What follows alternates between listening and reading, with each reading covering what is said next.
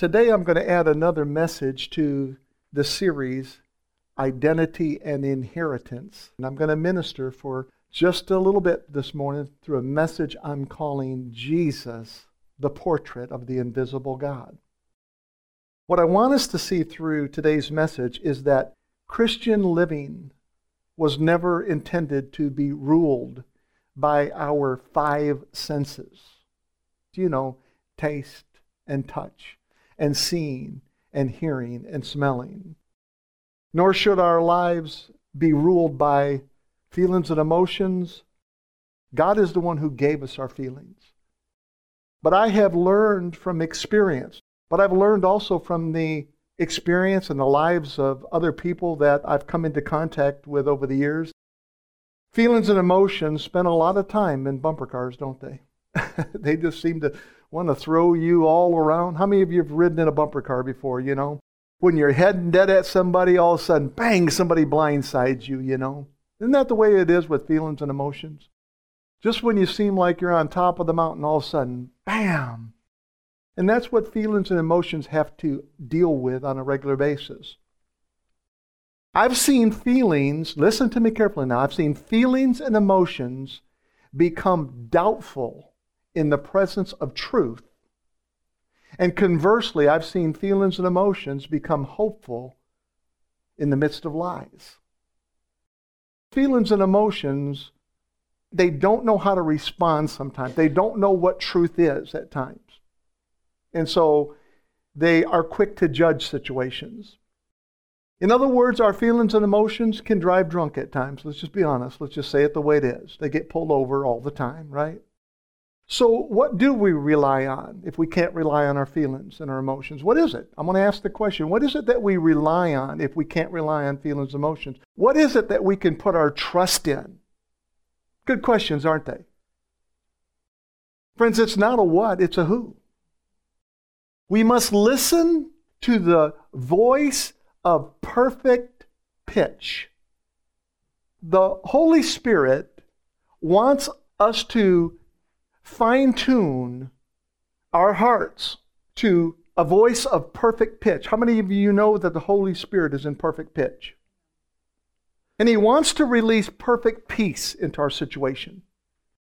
Not just to babysit and to calm and to soothe our emotions when they're in flare, but to say, I want you to get in the habit of trusting in me, listening to my voice.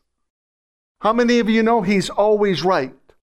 The Holy Spirit is always right. I'm talking about the voice of truth.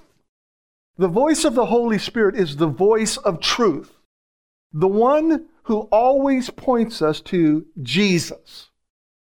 That's what He came to do. He points us to Jesus, the portrait of the invisible God. Jesus said these words in John chapter 16 and verse 13. But when He, now who's He talking about when He says He? Holy Spirit, right? Jesus said, but when He, the Spirit of truth, comes. Jesus said, when the Spirit of truth comes, look at these words, He will guide you. Isn't that better than having your emotions and your feelings guide you? Come on. I'd rather have the Holy Spirit guiding me than my feelings and emotions, because they can be all over the place. Here one moment, there the next, ebbing and flowing, coming and going. But the Holy Spirit's not that way. Oh, He moves, yes, but He moves on the inside of us. Jesus says, but when He, the Spirit of truth, comes, He will guide you into all the truth. How many of you love truth? I love truth. I don't care what it's about. Don't tell me a bunch of lies. Don't sugarcoat stuff. Just give me the news. Give me the good news. What's the truth? I love truth. And He said this Holy Spirit is going to guide you into all the truth. And then He says, He will not speak on His own. He will speak only what He hears, and he will tell you what is yet to come. That's a powerful scripture, isn't it? Did you notice in that scripture that Jesus said he will not speak on his own? I find that fascinating, don't you? You say, wait a minute now, isn't the Holy Spirit the third member of the Godhead? Yes, he's the third member of the Godhead. Isn't the Holy Spirit God? Yes, he's God. Yes. Jesus said, but he's not going to speak on his own. He's only going to speak what he hears. So if Jesus said these words, he's wanting us to know something, okay? But he only speaks when he speaks in agreement with God the Father. He doesn't say one thing and the Father says something totally different. That's not the way it is with Jesus, God, the Holy Spirit. They are in total sync. Thought, word, and deed. Based upon that scripture, if the Holy Spirit only speaks what he hears, and he does, then don't you think that as new creations in Christ, that maybe you and I should quit speaking so much on our own and only speak what we hear him say? Does that make sense? Don't you think life would go a little bit easier for you? That's why the scriptures say, be quick to listen, slow to speak. Because when we're quick to listen, we're not just listening to the other person, we're listening for the Holy Spirit. He doesn't mean be quick to listen to the other person. We should take time to listen to the other person. Listen to them, but at the same time, listen for the Holy Spirit. You can hear him. You do hear him. You hear him more than you think you do. He's always talking. He's always whispering. He's always communicating. He's always sharing the goodness of the Father with us. So don't you think maybe we should reel back in some of our own speaking, a little bit and take time? Come on, this is where the strength is found, because if we listen to the Holy Spirit and we respond based upon what the Holy Spirit is saying, you know what you're going to find? You're going to walk in more power. Power is going to get released because you're listening. And he's always right. And he guides us into all truth like the scripture said. Doesn't it stand to reason that life would take on more purpose, more passion, if we just took time and listened to the sweet voice of the Holy Spirit and then we spoke what we heard him speak? You got to wait, okay? It's seed time and harvest. You plant the seed. You don't come back 5 minutes later and go, man, where's my crop at? No, seed time. Time. Harvest. Sometimes it's years. Don't you stop praying. Don't you give up on your dreams. You keep going because you have sowed that seed in faith. And faith always produces a harvest. It always does. Don't give up. That's why Paul would write, do not grow weary in well-doing, he would say, for in due season, right, you shall reap if you faint not. In other words, you're going to harvest if you don't give up, if you don't faint, if you don't walk away from it. Don't do it. Listen for the Holy Spirit. And sometimes the Holy Spirit is the one who says, just wait. It's okay to wait. We got to quit getting in a hurry to get things done overnight. It's okay to learn how to rest while you're waiting. While I'm waiting, I can rest, knowing I've already heard from the Holy Spirit and he leads me into all truth and righteousness. It's okay. If we would practice listening, come on folks, practice listening to the Holy Spirit, then there would be no confusion, zero confusion pertaining to our identity. See, this is where the body of Christ is suffering. They don't know who they are. They know they got the fire insurance. I'm not going to hell now, but they don't know anything beyond that. And it brings about emotional trauma and suffering and heartache, despair sometimes, despondency at other times. He wants you to live above that, friends. He wants you to soar with the wings of eagles above the storms. Not a care in the world, knowing everything is provided for you. An eagle doesn't wake up in the morning going, well, what am I going to eat today? He's got a whole lake full of fish. He can have anything he wants, and the Father has provided for him. We work at this way, way, way too hard. So many believers claim that they can't hear the voice of the Holy Spirit. They don't hear the voice of God speaking to them. If that's true for you, what is it that's hindering your ability or my ability to hear the Spirit of truth? Is he speaking in some sort of secret code and I just didn't take the class? Is that what it is? Is he speaking in some sort of sacred creed and I'm not smart enough to figure it out? No, friends. He's no respecter of persons, the scriptures say. He's there. He's there to speak like you. That's why we discount it, because we think, oh, that's probably just my thought. He's there to speak like you, so you understand him. He doesn't speak to me in Spanish because I know about 40 words in Spanish. He speaks to me in English. Do you see? He speaks our language.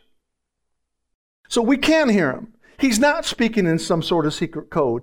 He wants us to hear him, and he wants to affirm our identity because he realizes if you understand who you are, if you understand your identity, if you get that simple principle, that simple truth down, friends, I'm telling you, you will quit chasing your tail after all the other things in the Christian church when you understand who you are in Christ. It's called identity. What's getting in the way of believers being able to hear the sweet Holy Spirit's voice? What is it that's getting in the way? What are the culprits? What hinders our ability to hear the Spirit of truth? The first one on the list is feelings and emotions. I've already been talking about them, feelings and emotions. Now, it's important to know that feelings and emotions in themselves are never wrong. Now, you didn't know I was going to say that, did you? You thought I was going to say they're wrong all the time. No, they're never wrong. But the information, the memories, the stories, the half-truths, and the lies that chauffeur our feelings and emotions can often be misleading. Our feelings and emotions are responding to something that's already there. You take a brand new baby and have a gigantic lion walk in the room, baby wouldn't be afraid of the lion because there's nothing there yet. He has no fear of that lion, even though that lion could just eat him with one bite. No fear. Now, if he roars, then it's going to startle the baby a little bit because he's not used to sound. He was in his mother's womb where it was all insulated in the bag of water and behind her belly for 9 months. So he's not used to all this noise, and that's going to startle him. He's going to, what is this? But in terms of visually looking upon something, he isn't concerned about that at all. So our feelings and emotions access what's already there. Feelings and emotions have a voice. How many of you know that, right? They have a voice, don't they? Have you discovered this truth yet? Have you discovered that? They got a voice, don't they? It's a loud voice at times. And when they are in full bloom, I mean, they have just bloomed like crazy, they can create so much white noise that it makes it extremely difficult to be able to hear the voice of the Holy Spirit. Because we are trying to listen above the noise, the rattle, if you will, of our feelings and emotions. And it's hard to hear the gentle voice of the Holy Spirit, the one who speaks what he hears the Father say. He's there to speak to you. He's there to comfort you when you need comfort. He's there to give you wisdom when you need to make a wise decision. He's there. He's there to give you the words when you're ministering to somebody else or praying for somebody else. He's there to help you in your time of need. But his voice gets drowned out, sometimes by our feelings and emotions. The next thing that quite often hinders the believer's ability to hear the voice of the Holy Spirit is our 5 senses. We have gotten so accustomed to touch and smell, listen, lick and look. Come on, you know what I'm talking about. That we often overlook faith. If it were possible for you to take my faith away and say, you have no more faith, we just roll this church up, it'd be over with, friends. There'd be no point to come here without faith. Our whole relationship with Christ is built on faith. Faith in His grace, faith in His finished work, faith in all of His promises, faith. May I remind us this morning that faith is the substance of things hoped for, but the evidence of things not seen. Did you know that there are people that have never seen the light of day? They were born blind. And there are people that have never heard a single word spoken. They were born deaf. Yet they still have Jesus living in their heart. They've received Christ. How'd they do that? How'd they put their trust in Jesus, the portrait of the invisible God? How? Because they listened to the inner voice of the Spirit. They've listened to His voice, the voice of truth.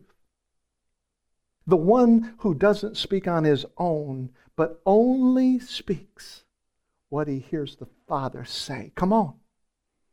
He only speaks what he hears the Father say, and He proclaims over us, if we'll just listen, you're the Father's son. You're the Father's daughter. He assures us that we are His forever.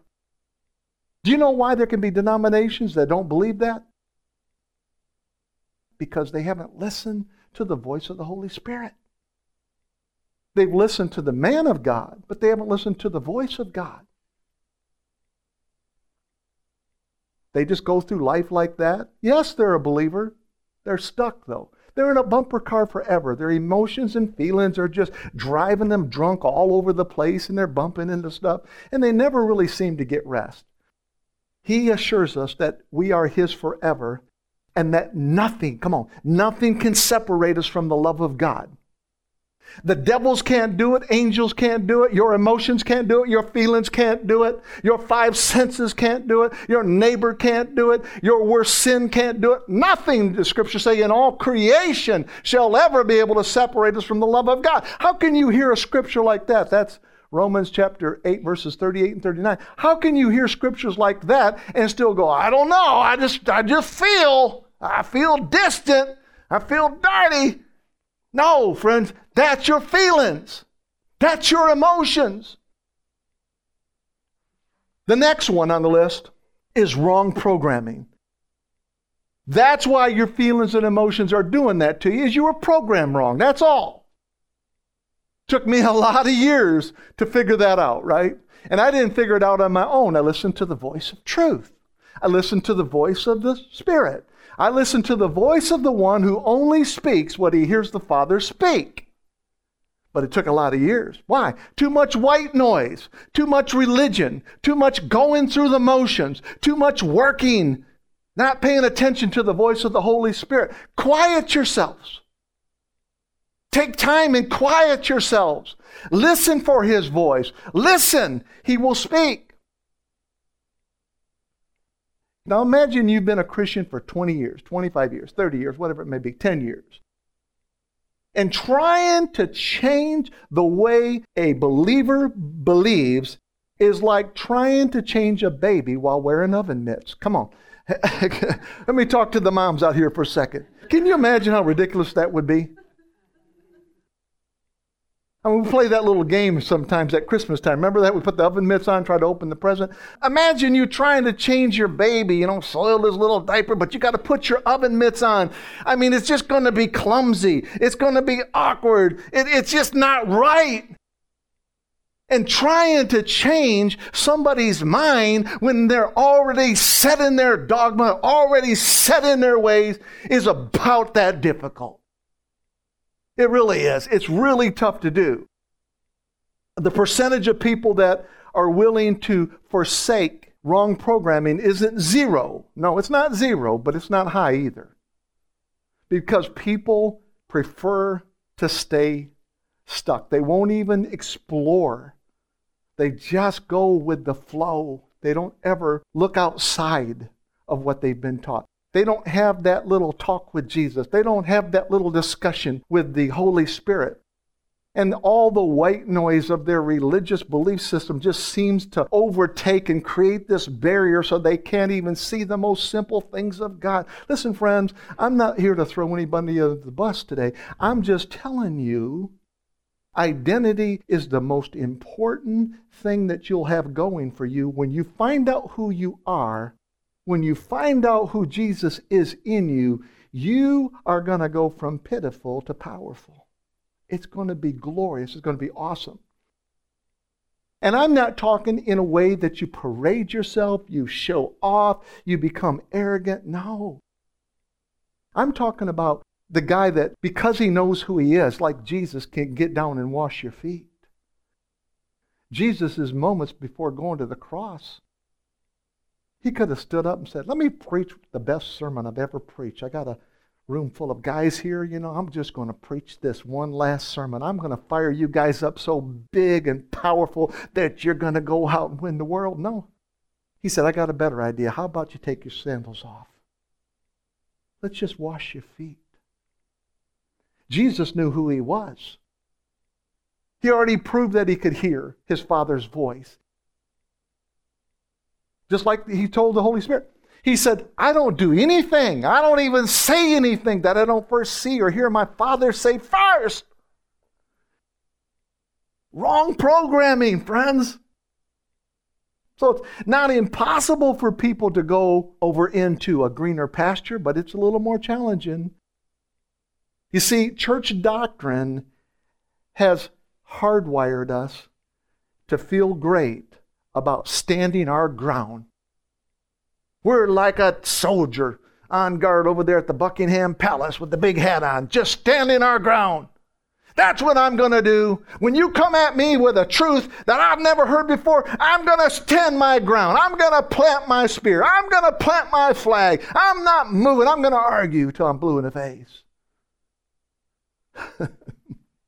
Church doctrine has taught us, it's hardwired us in a sense to just stand our ground and hold on to our core values. God, forgive us for all these core value nonsense stuff of the denomination that has fed us, whether we have been taught truth or lies.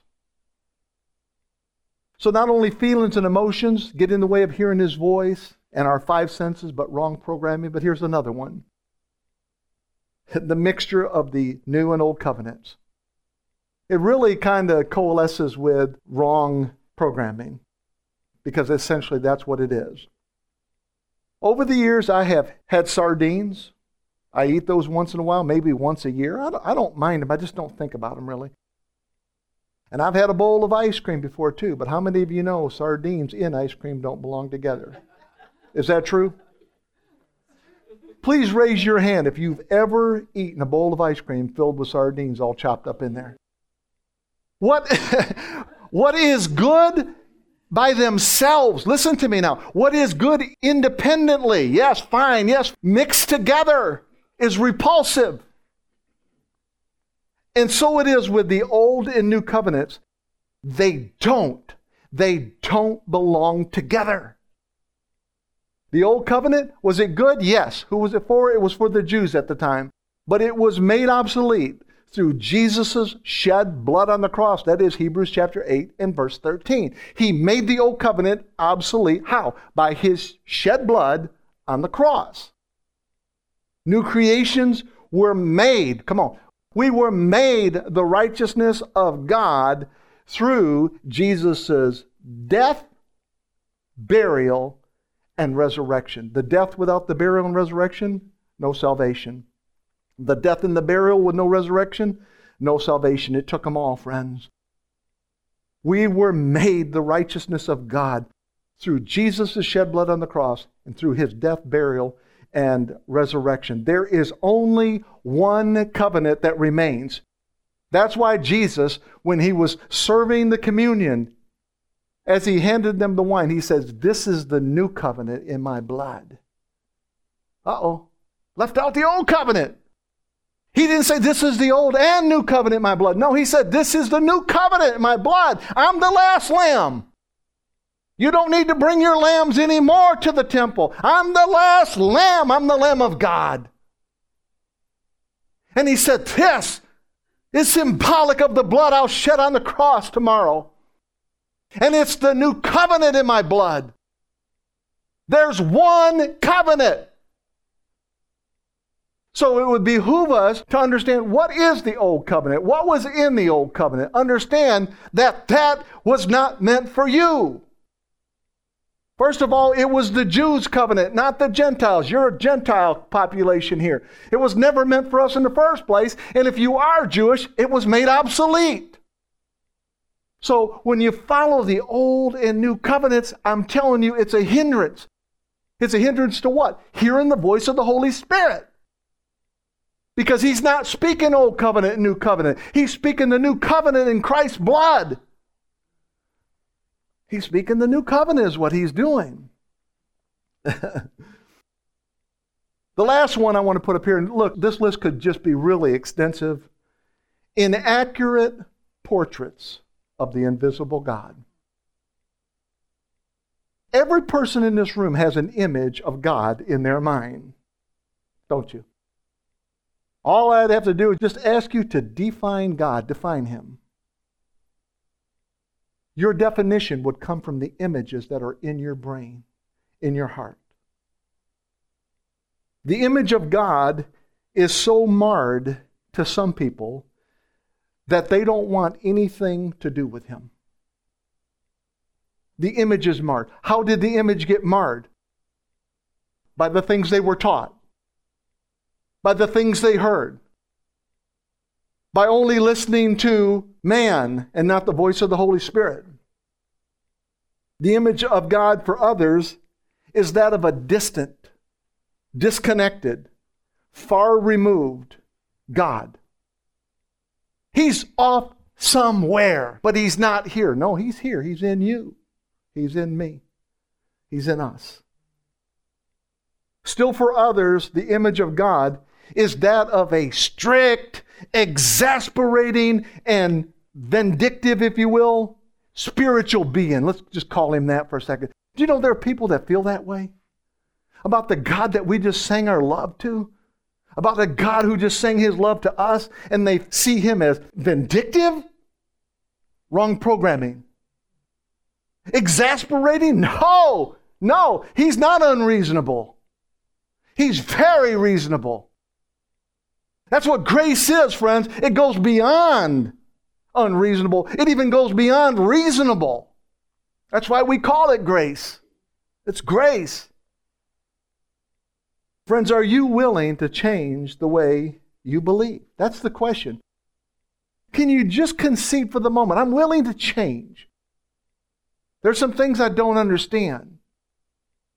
I ask because your identity has its roots in the way you believe. If you allow Holy Spirit to change the way you believe, it will change everything about you. It will change you. Can you take your oven mitts off for a second? Can you see that? Just take them off. Can you hold hands with the Father? Or is that too up and close and personal for you? I like holding hands with Daddy. I like climbing up on his lap. I see myself in my mind's eye just climbing up on his lap. I see this all the time. I see my arms around his neck and my face up against his. And I can hear the power out of his nostrils breathing. I can feel the love just soaking up through my very pores.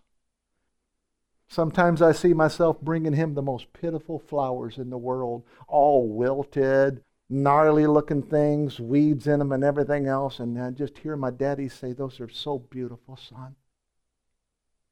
Thank you, son. Those are just beautiful. And see Father just take them and put them in a gold vase, fill it with crystal water. Say, wow, son, those are so beautiful. This is the image I have of Daddy. I can't say it's the image I've always had, but it's an image by listening to the voice of the Holy Spirit. Listening to the finished work, resonate in my heart. This is what it's done inside of me. This is what it's done inside of you. Yes. So see yourself holding hands with Papa. See yourself up on his lap. See yourself in conversation. See him holding you and rocking you like a baby. See all that. It's okay. Let go. The first time I raised my hands in church was 1995, and it felt like an elephant was standing on my shoulders. It really did. It was like, oh, this seems so weird. But yet you'd do it for a football game when they score a touchdown. Yes! Yes! No, God is so much more worthy than a touchdown, isn't he? Come on. So much more worthy. Can you let go of your hardwired, nonsensical, bumper car, chauffeur-driven feelings and emotions just for a moment to be able to listen to the voice of the Holy Spirit, the voice of truth? Because the Father is none of the inaccuracies I just gave you. He's none of that. He operates through the Holy Spirit, breathing across our souls, ministering to us, wooing us to Him, embracing us, speaking good things over us. This is who He is. This is what He does for us. He is loving, He is patient, and He is kind. Do you know the Scriptures say He keeps no records of wrongs? Let me ask you a question. Can you name another person? Come on, be honest with me. Go through the Rolodex in your mind for a second. Can you name another person in this world that keeps no record of wrong? Come on now. We know we've all been wrong, right? And so we've got the record there. God says, I remember your sins no more. Your sins are wrongs. So they're not just in the Rolodex of His mind. He does something that I think is just really a miracle all in itself. He says, I have cast your sins into the depths of the sea. I have separated them as far as the east from the west. He said, I remember your sins no more. I keep no records of wrongs. There's nothing in the heart of God against you. There's nothing in His mind that says, oh yeah, but come on now. I remember, on August 14th of 2007, I remember what you did. No, it's gone. It's expunged. It's wiped out. It's removed. It's deleted. It's gone. It's not there. It's not there. See, that's what identity will do for you. When you realize your Father has nothing against you, there's nothing there. That gets me excited when I think about that. He is merciful. His mercies are new every day. He is joyful. In other words, He's not a stick in the mud, okay? He's a happy God. He's an exuberant God. He's a joyful God. If you could see Him right now, He's happy. He's happy with you. He loves you. If God were to manifest right now and He just started laughing, there wouldn't be a person in this room that wouldn't crack up, start laughing. You would eventually beg God to stop laughing because His laugh would be so joyful. You ever get around people? They just start laughing, even a baby. They start laughing and you just start cracking up. Well, imagine God, who is the author of laughing. He's joyful, friends. Like I said, He's not a stick in the mud. He's righteous. He's joyful. He's good. He's holy. Our God is attentive to our cry. Don't you ever forget that. Our cry, He's attentive to it. He hears it. How many of you mamas it's like God gave you supernatural ears when you had the baby. Like radar. Little bitty noise. You're like, that's my baby. That's my baby. Then they got all sophisticated with the baby monitors. That's okay. But I'm telling you, in the day before baby monitors, mamas were on high alert. I mean, they could be talking to a friend and be like, oh, hold up. I got to go. My baby's calling me. I'm telling you today that God is attentive to your cry. What troubles you, He has a remedy for it. And He wants you to bring it to Him. His hands are not closed. He's not going around with some sort of iron fist. No, His hands are wide open. His hands are outstretched. Like I said before, His arms are not too short to save us. And His ear, the scriptures say, are not too dull to hear us. And the Holy Spirit here is the agent, the one who brings us to Christ. He's the comforter. He's our helper. And His ears are not too dull to hear us, to save us. Amen. Oh, thank you, Jesus. He rescues us from despair. He rescues us from defeat and destruction. He is a friend, Jesus said this, that sticks closer than a brother. And may I introduce you to Jesus, the portrait of the invisible God. Friends, listen to me. There is no power without agreement. Would you agree with that? You get a husband and wife together, and if they don't agree on something, there's no power there. It's going to fall apart either in your feelings and emotions or somewhere else. It's going to fall apart. But there is power in agreement. When you agree, there's power that's released. And without agreement, without hearing His voice, we have this tendency to lose our purpose and our identity.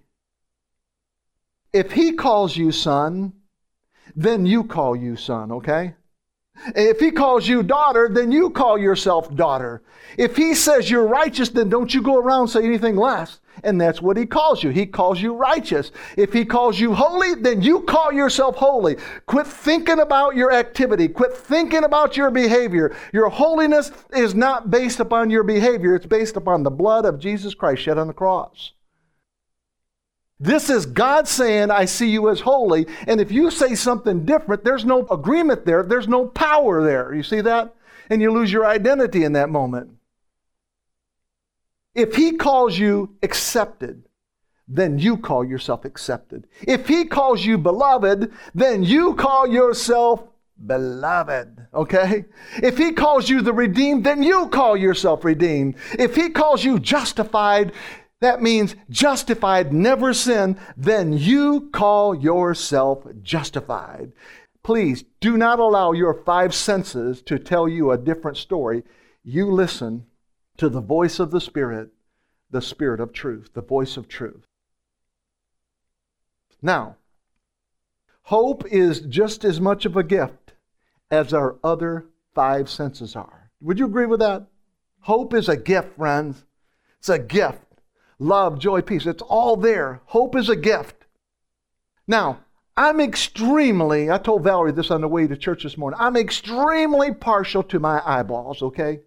If you said to me, Mark, I'll give you $1 million for one of your eyes. We'll put a nice glass eye in there, a nice prosthetic eye there when we're all done, so we'll just kind of get you in good shape so you don't have an empty socket there. But I'll tell you what, Mark, I'll give you $1 million for one eye. I'd say, no, thank you. Well, take the weekend and think about it. No, thank you. All right, Mark, I'll tell you what, let's build the purse bigger. Let's build it bigger here now. I'll give you unlimited wealth. All the money in the world for both of your eyes. I would say that's dumber than the first offer. No, you can't have my eyes. Would anybody in here give up their eyes for all the money in the world? No. Our eyes are precious to us, right? In the same breath, I thought, if I had to make a decision between losing an eye or losing my hope, I would say bye-bye eyeball. Because hope is more important to me than my eye. You see, I can hope blind. I can still have hope totally blind. This is how important hope is, friends. We need hope. We need it working in our lives. You see, I don't need physical eyes to see Jesus, the portrait of the invisible God.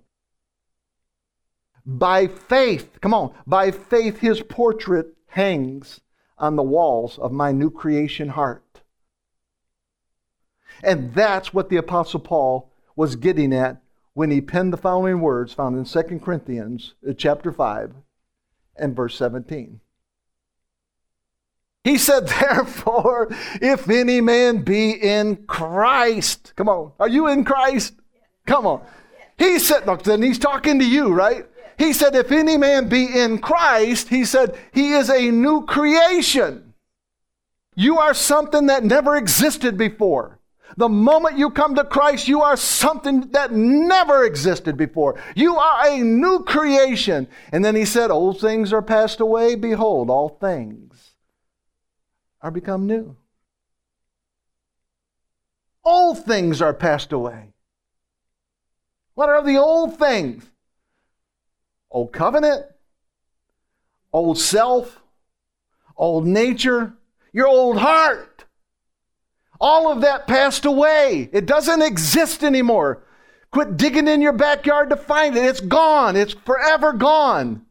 You cannot change what He's done on the inside of you. He has transformed you from the inside out, not the outside in. The portrait of you has changed. The way I see you and the way you're going to see you too. The portrait has changed. You are not who you were before you came to Christ. You are a new creation. You are born again. You are a chosen generation. You are a royal priesthood and holy nation, a peculiar people, that you should show forth the praises of Him who hath called you out of darkness and into His marvelous light. This is who you are. That's your identity. A new creation, a holy nation, a peculiar people. This is who we are. Royalty, royal priesthood, he says. Chosen generation. In 2001, I married Valerie. It was April 21st.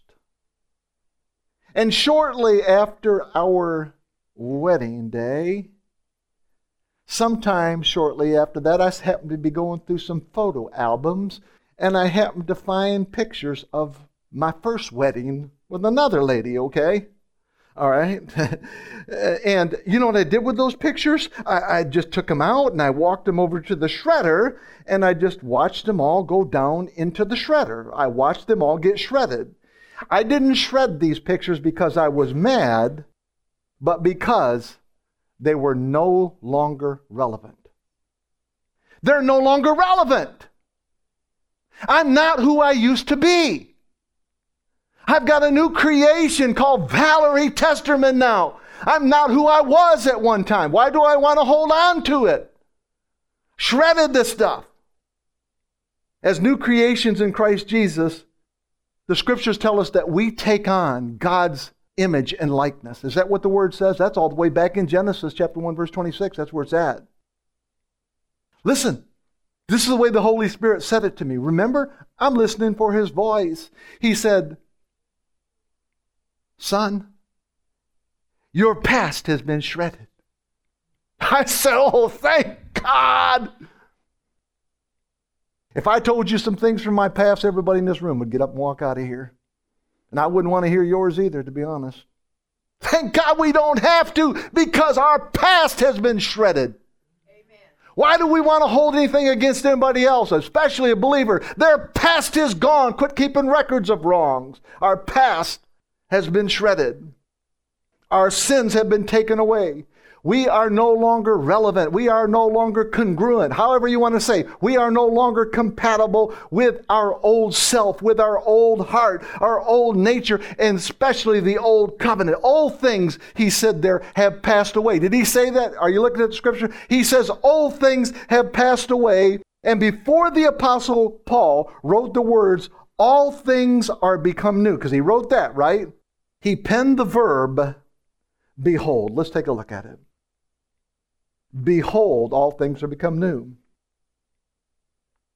The verb behold is used almost 1,300 times in the King James Bible. It is derived from the Greek word idu. Almost like you're standing at the altar and he says, do you take her to be your wife? I do. Oh, you got that? I do. Kind of southern, okay? I do. It comes from the Greek word ado, which literally translates, look at these words, to be sure to see. Be sure to see. This is what the word behold means. And it's used 1,280 or 90 times. So it's a word that's often used because God is saying, be sure to see. Be sure to listen also. Be sure to see what? Be sure to see that the old things are passed away. Be sure to see that God has done a new thing in you and that your identity is not rooted in former things. Remember, old things are passed away. Former things are passed away. He has made a way, friends, for you. Jesus, of course, is that way, but He has made a way in your wilderness, and He has brought forth rivers in the desert of your soul. In those dry areas of your soul, they're just gushing with the grace-filled rivers of God's love. You are a new creation in Jesus. You are the portrait of the invisible God. Be sure to see yourself in light of your new identity. Now, the prophet Isaiah prophesied about the former things and the new things when he painted for us the most beautiful portrait of the invisible God, the one who cares for us when we feel lost like the wilderness, or we feel like our branches a little bit dry like the desert. In Isaiah chapter 43, verses 18 through 19, we find these words. Here's what Isaiah said. Come on, man. He said, remember ye not the former things. Doesn't this sound a little bit familiar? Come on. I think the Apostle Paul reached back there and said, come on, help me out here. I want to say something. Okay, let's go with that. Remember ye not the former things, neither consider the things of old. And then he uses that verb again. Behold, be sure to see. Be sure to see. He said, I will do a new thing. I'm getting so happy up here. Now it shall spring forth. Shall ye not know it? I will even make a way in the wilderness and rivers in the desert. Didn't I tell you that? Praise God. Are you going through a dry place? Keep on marching. Keep on walking. Keep on trusting. Keep on listening for the Holy Spirit. He's making a way in the wilderness. He's watering you when you're in your dry place. That's who the Holy Spirit is. On that last day of the feast, Jesus stood and cried, saying, if any man thirst, let him come unto me and drink. He that believeth on me, as the scripture hath said, out of his belly shall flow rivers of living water. But this spake he of the Spirit, which they that believeth on him should receive. For the Holy Ghost was not yet given, but he's been given now, friends. He's full of gushing water. And he wants to do more than just replenish. He's abundant. He's an oversupplier. He's a more than enough God. More than enough. Come on.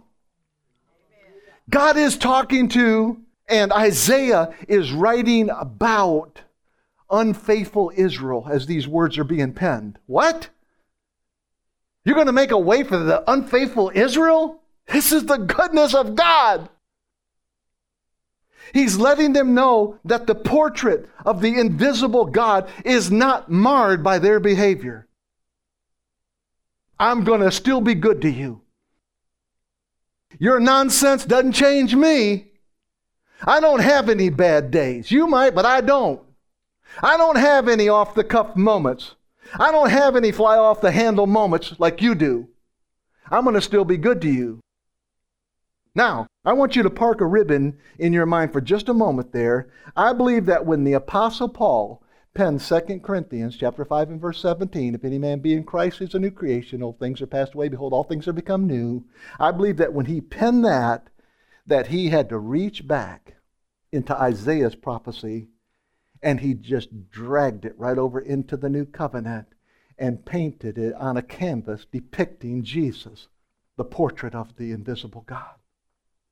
I believe that's what he did there. The Apostle John would echo the writings of both the prophet Isaiah and the Apostle Paul when he penned what we know as the last book of the Bible, the book of Revelation. John would keep a very similar motif. Watch what he says here. Revelation chapter 21, verses 1 through 7. Here's what he said. John is in a vision now. He's seeing this. And I saw a new heaven and a new earth. See how he's speaking about new now? New creation. For the first heaven and the first earth were passed away. Old things are passed away. Come on. And there was no more sea. And I, John, saw the holy city, New Jerusalem, coming down from God out of heaven, prepared as a bride, adorned for her husband. Next scriptures. And I heard a great voice out of heaven saying, look at those words, behold! What does it mean again? Be sure to see. John says, behold, the tabernacle of God is with men, and he will dwell with them, and they shall be his people, and God himself shall be with them and be their God. Next scripture.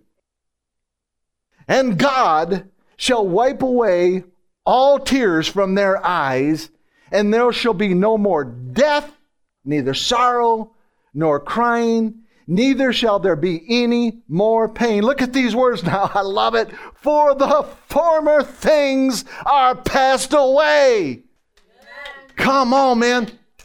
It's threaded throughout the whole Bible. The former things that are passed away. Do you see, again, the motif of Isaiah and Paul and John, and now Jesus is going to have the final say in Revelation. Next scriptures. And he that sat upon the throne, come on, that's Jesus, right? Look at the first words out of his mouth. Behold! What does that word mean again? Be sure to see. That's what it means. Jesus said, behold, I make all things new. Isn't that what the Apostle Paul, when he said, if any man be in Christ, he is a new creation? Jesus is saying, I make all things new. And he said unto me, Jesus is saying this unto John in the vision, write, for these words are true and faithful. And he said unto me, I love this, it is done. It is finished. That's what it means. It is done, folks. What did he just get through saying? Make sure you look to see. Be sure to see that I've made all things new. And then he says, now it's done. When you see that all things are new, that you are complete in him, then he said, then I can tell you, then will you receive the words. It is finished. It is done. It is done. Next scriptures. He said, I am Alpha and Omega, the beginning and the end. I will give unto him that is athirst of the fountain of the water of life freely. Friends, listen, I'm not trading away the river in the desert because I don't appreciate it, but it's because I have something much greater, and that's Jesus, the fountain of life. Do you see that? He said, I will give unto them that are thirsty, essentially, the fountain of the water of life. And then he says, he that overcometh shall inherit. That's why I'm in this series, identity and inheritance. He says, he that overcometh shall inherit all things, and I will be his God, and he shall be my son. That speaks of identity. He's my God. He's my father. He's my daddy. He's my papa. He's my everything. But in the same breath, I've got to say, I'm his son. He's made all things new for me. He's allowed me to drink from the fountain of the water of life, which is Christ. And the former things, whatever it was, it's all passed away. Jesus has made it all brand new. Friends, the scriptures tell us that without hope, we are most miserable people. Hope is a powerful thing. It can be a fire extinguisher when you need it, and it can serve as a life jacket when you need it for that. Hope is a shelter from troubled wind. Hope serves us our bread when we're hungry and brings drink to us when we're thirsty. I'm talking about the things of the soul now, friends. The scriptures tell us that hope does not disappoint us. Why? Because God has poured out His love into our hearts by the Holy Spirit, whom He has given to us. Hope comes from knowing that we're loved by the Father. I don't know of anything that brings about hope more, that stirs up hope more, than to know that I am unconditionally loved by my daddy. There's nothing I can do to shut off His fountain of water of life. There's nothing. It's always gushing. It's always cascading over my soul. You show me a man or a woman without hope, and I'll show you the same man or woman who does not really know the love of the Father. They don't realize how loved they are by the Father. They have tasted His love, yes, but they just have not basked in His love. Just floated in His love and just knows, I can't do anything to shut off this fountain of water of life. It's beautiful. What did we do? Come on, ask the question. What did we do to deserve such love? We simply permitted Jesus, the portrait of the invisible God, to make us one with Him. How did He make us one with Him? Well, because we were crucified with Him. That's Galatians chapter 2 and verse 20, crucified with Christ. We were buried with Him in baptism. That's Romans chapter 6. And we were raised with Him in resurrection, not only life, but resurrection power. Not muscular power, but power of identity, knowing who you are in Christ. Listen, if you're not confident about who you are in Christ, how are you going to tell somebody else and come across as confident? See, that's what we do. We paint portraits of a God that we're not even confident in. I don't know. This is all I know. No, be confident in Him. But it starts by understanding who you are in Him. We were raised with Him in resurrection power and life. When did God demonstrate this kind of love? That's the question. How far back do we have to go? When did God demonstrate this much love for us? When did Papa garnish us with such love? When was that? Romans chapter 5 and verse 8. Oh, I love this scripture. But God demonstrates. Come on. He proved it, friends.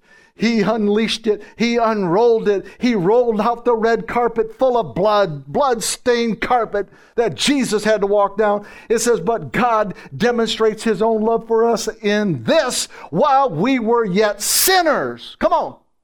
Christ died for us. That's when He demonstrated His love. Not when you got all dolled up. Not when you went through a spray can full of Aquanet. I'm sorry, I had a flashback. My mama used to use that stinky stuff. Come on, ladies. You've been around a while. You know what I'm talking about, right? No, He didn't wait till we were cleaned up, friends. He did it while we were yet sinners. While we were yet sinners, He rolled out His love for us. Isn't that beautiful? This is the love of God. If that doesn't help you in your identity, I don't know what's going to. Why would He turn His back now? Your back was all against Him at one time. He wouldn't do that. Our hope has been established by grace through faith. Regardless of the mixed signals our five senses can sometimes send us. I'm talking about faith in the resurrected Christ. By faith, we believe that Jesus is the portrait of the invisible God. We may not be able to see Jesus with our naked eyes, but we see the effects of Jesus. We see Him in people. We see Him in nature. We see Him in all creation. God has hung the portrait of His Son on the walls of every heart that hath believed in Him. Jesus said, if you've seen me, you've seen the Father. Did He say that? He said that. He said, if you've seen me, you've seen the Father. What was Jesus saying? He was saying, my identity comes from my Father. I didn't get this on my own. I speak nothing on my own. I speak only what I hear my Father say. The Father and I are one. It's somewhat of a mystery, but believers have the same identity as Christ. You say, wait a minute. Well, wait a minute now. Why is that? How's that? Because the greatest mystery of the new covenant is Christ in us, the hope of glory. We are one with Jesus, and we are one with the Father. Therefore, it does us good to speak what we hear our Father saying. Friends, this is where the agreement comes from. This is where the power's at. This is where identity's at. And when our true identity becomes synchronized with the reality that we were made in the image and likeness of God, then the metastasized images of unworthy and unacceptable will oxidize faster than a sliced apple. That's just a picture the Holy Spirit put in my mind. When you come into agreement with that truth, nothing can keep you down. You understand your identity. Friends, our identity is rooted in the faith of Jesus' finished work. Even the disciples had mixed feelings and emotions. Jesus, the portrait of the invisible God, was standing right in front of Thomas, right in front of Philip. And yet Philip and Thomas said, show us the Father. We want to see your daddy. Show us the Father. And they said, and then we'll be satisfied. That'll be enough for us. Jesus said unto them, I am in the Father, and the Father is in me. If you've seen me, you've seen the Father. That was Jesus' words. Jesus knew that his identity came from his Father. He knew the essence. He knew the importance of identity. And he discovered that identity at a very young age. The scriptures tell us that Jesus grew in wisdom, and he grew in stature, and he grew in favor with God and men. But we don't find the scriptures that tell us that Jesus grew in identity. He discovered identity, but he didn't grow in identity. Identity is a revealing, not a feeling, okay? It's a revealing, it's an unmasking, it's an unveiling, if you will. Luke chapter 2, verses 41 through 49. Every year, Jesus' parents went to Jerusalem for the festival of the Passover. When he was 12 years old, they went to the festival according to the custom. After the festival was over, while his parents were returning home, the boy Jesus stayed behind in Jerusalem, but they were unaware of it. They lost Jesus. Do you see that? Next scriptures. Thinking he was in their company, they traveled on for a day. Then they began looking for him among their relatives and friends. When they did not find him, they went back to Jerusalem to look for him. God help us that our family and friends can't find Jesus in us. This is what I mean. When your identity blossoms, when it comes into fruition, I'm telling you, your friends and your family are going to see Jesus in you. They're going to see him in you. After 3 days, that's the same amount of time that Jesus was in the ground. After 3 days, they found him in the temple court, sitting among the teachers, listening to them and asking them questions. Everyone who heard him was amazed at his understanding and his answers. When his parents saw him, they were astonished. His mother said to him, Son, why have you treated us like this? I think it was the parents' fault, not making sure the child was with them. I mean, if I'm going to travel somewhere, I'm not going to bawl my kids out for not being in the back seat when I get there. It's my fault, right? But Mary says to him, Son, why have you treated us like this? Your father and I have been anxiously searching for you. Look at what Jesus says. Why were you searching for me? He asked. Didn't you know I had to be in my Father's house? Wow. 12-year-old Jesus knows who he is. His identity has been revealed. He has discovered his identity, and yet he waits another 18 years to begin his ministry. Why did he wait so long? Think about it. He didn't start his public ministry until he was 30. 12 from 30 is 18 years Jesus was waiting. Because he was growing in wisdom and stature and in grace. He was waiting for the voice of the Father to say, "Son, it's time. It's time. Let's do this, son." Got a journey ahead of us. It's not going to always be pleasant. You're going to be ridiculed. They're going to try to make you king, an earthly king. We've got a journey, a road ahead of us, son. But I'm telling you, this is who you are. You are my son. I am empowering you with that much identity. As ministers of the gospel, of the finished work, our mission is to convince people that Jesus is better than Moses, okay? Vanilla and chocolate ice cream may be better when they're twisted together, but Jesus and Moses are not. Love is better than life. Grace is better than law. Relationship is better than rules. Mercy triumphs over judgment. And the new covenant rendered the old covenant obsolete. But what do you say to influence people to believe that the new covenant is better than the old covenant? What do you say, Mark? How do you convince people? How do you convince even believers to replace the old covenant portraits with Jesus, the portrait of the invisible God? Well, it's not an easy task. It's like convincing a baby that a gold bar is better than a pacifier. It's true, but not for the baby. Because the gold bar doesn't satisfy or comfort like the pacifier.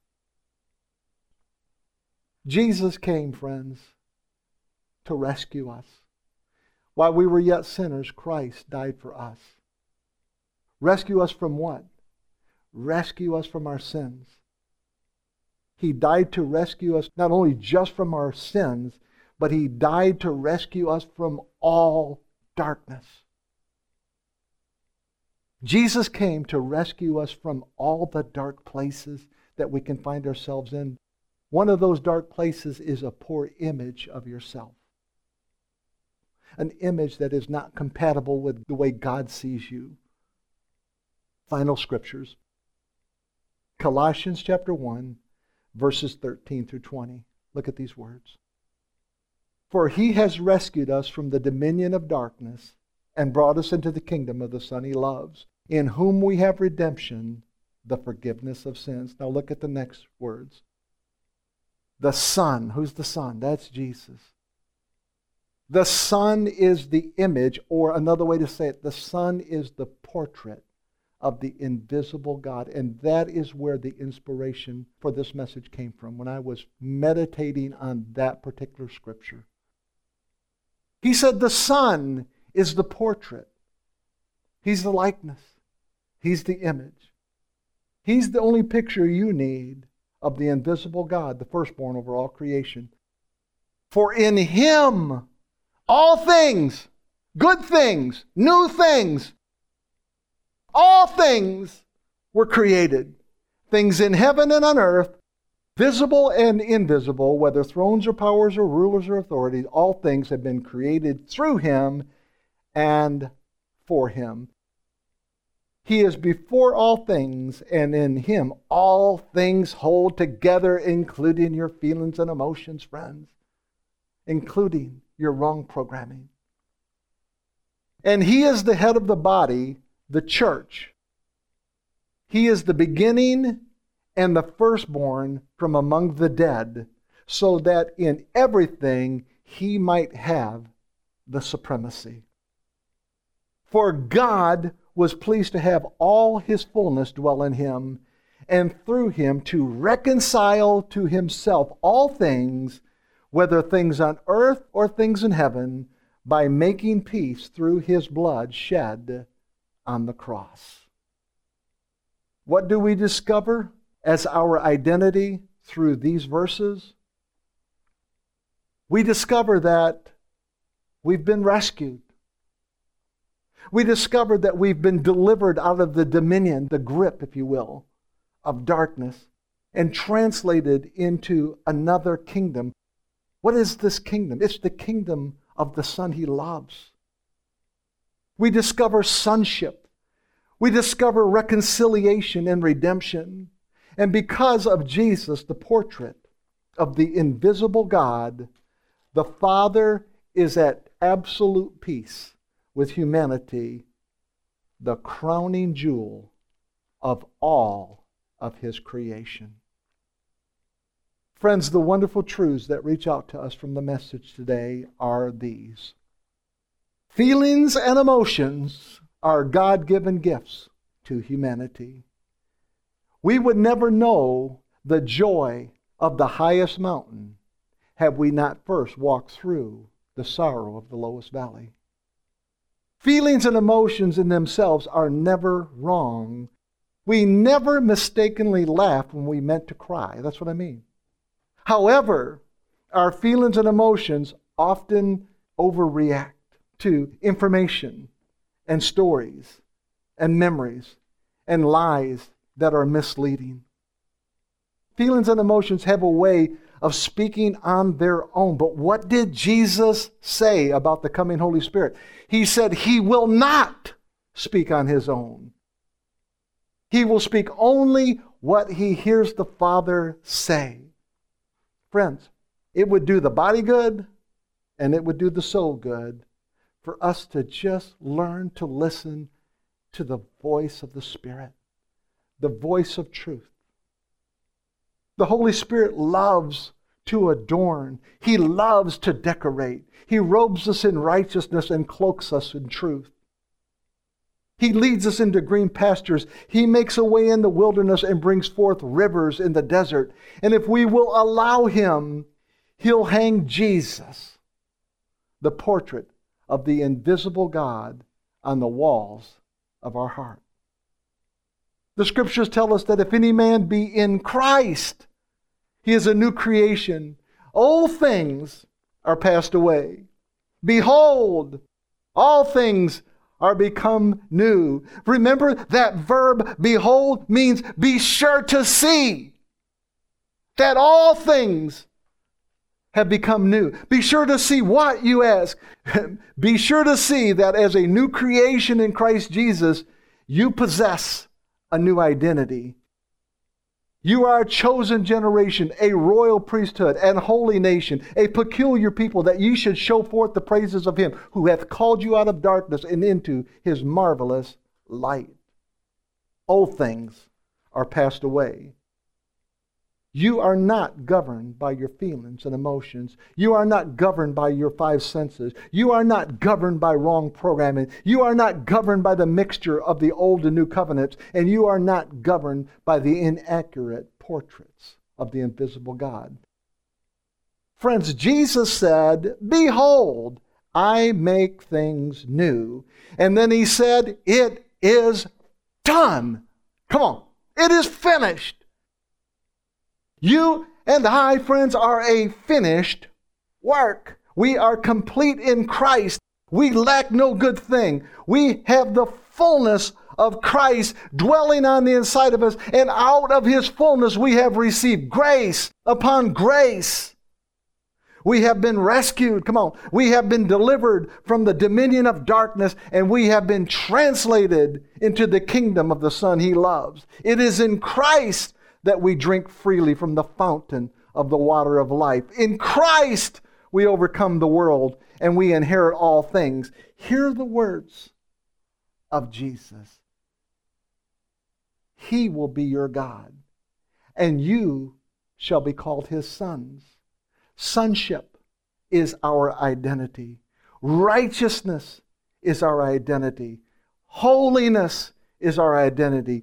Wisdom is our identity. Justification and redemption are our identity. Acceptance in the beloved is our identity, friends. As it was with 12-year-old Jesus, it's time to discover our identity. There's no need to keep searching for Jesus among our family and friends. We've already found him.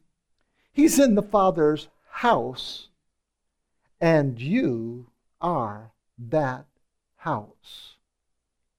The temple where Jesus, the portrait of the invisible God, hangs forever. Amen. Father, thank you so much for your love for us, your word for us.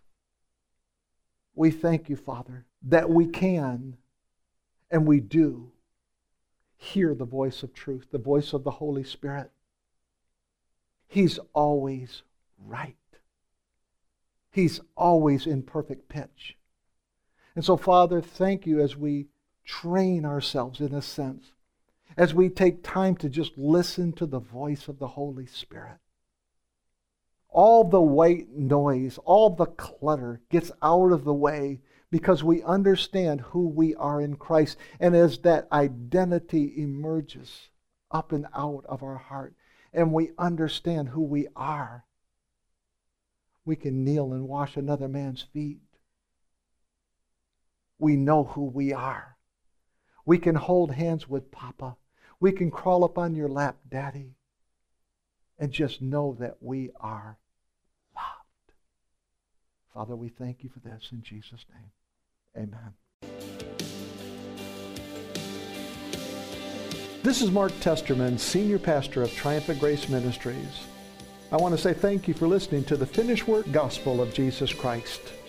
I pray that the good news found throughout the message has richly encouraged you in the love of the Father. Friends, this podcast is supported by the generous financial support of its listeners. And if today's message has ministered to you, then would you consider a gift that ministers back to us? You can text the word GIVE, G-I-V-E, to 833-632-1315, or you can visit triumphantgrace.com and donate through PayPal or credit card. The cornerstone scripture for Triumphant Grace Ministries is found in Hebrews chapter 10 and verse 14. For by one sacrifice he has made perfect forever those who are being made holy. Great grace, such grace, triumphant grace to you. God bless you.